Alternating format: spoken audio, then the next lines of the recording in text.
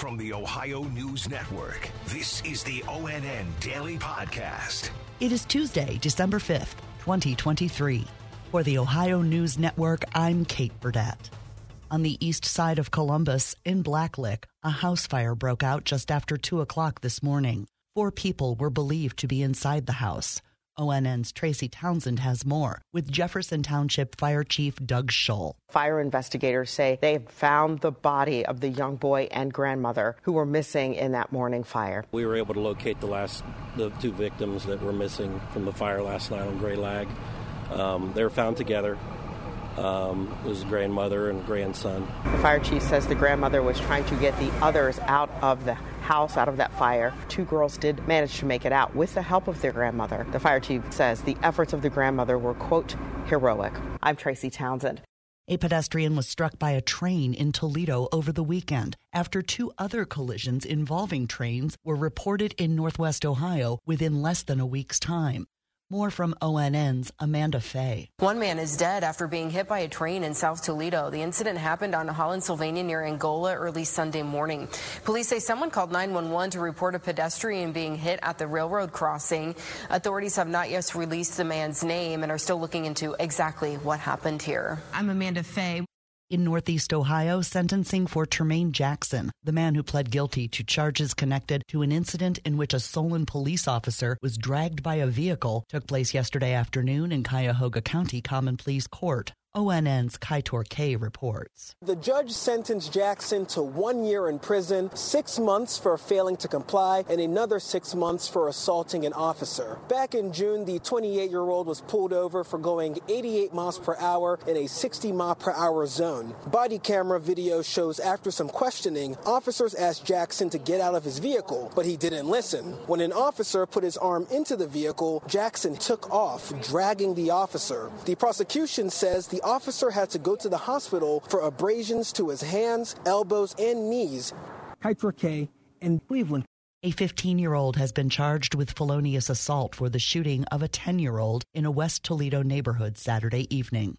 Here's ONN's Dave James. Police say the 15-year-old has been booked into the Lucas County Juvenile Justice Center. The 10-year-old was shot early Saturday evening inside a home. He was taken to the hospital by private vehicle before authorities arrived at the scene. The victim then underwent surgery and is in stable condition. Police say it's unclear where the 15-year-old got the gun. He told police he found it. Dave James, ONN News. Ohioans passed a measure last month to legalize recreational marijuana, but some Republicans at the State House want to make a number of changes. ONN's Kiera Cotton in Cleveland has the story. Members of the Senate outlined a number of proposed changes to the bill, including prohibiting growing marijuana at home, reducing the possession amount, increasing the approved tax on marijuana products from 10 to 15%, and the reallocation of tax revenue, just to name a few. The proposed changes would still have a long road ahead of implementation if approved by the Senate. It then move on to the House before needing final approval from Governor Mike DeWine. I'm Kiera Cotton. Ohio State wide receiver Marvin Harrison Jr. is a candidate for the Heisman Trophy, which will be awarded on Saturday. ONN's Clay Gordon in Columbus takes a look at Buckeye Heisman history. Ohio State has a record-tying 7 Heisman Trophy winners and the only school to have a double winner. Here's the list. Troy Smith was the most recent Heisman in 2006. Before that, Eddie George in 1995. Archie Griffin won the Heisman back in 1974 and 75. And the other winners include Howard Hopalong Cassidy, Vic Janowicz, and Les Horvath.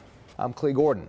Rapper Machine Gun Kelly recently made an interesting offer to fellow Cleveland native and Kansas City Chiefs tight end Travis Kelce. ONN's Stephanie Haney explains that it all has to do with Travis putting on an orange and brown jersey. On the latest episode of their New Heights podcast, Travis and Jason Kelce got a surprise call from Machine Gun Kelly, and he had a very compelling offer for Travis. We'll give you $500,000 as well as matching that same amount as a donation to both of our high schools. If you would just come home. MGK was holding up Cleveland Browns colors, suggesting Travis come home here to play for the Browns. Travis, who is also known as Taylor Swift's boyfriend, said he was intrigued by the offer, but admitted he is enjoying Kansas City. I'm Stephanie Haney.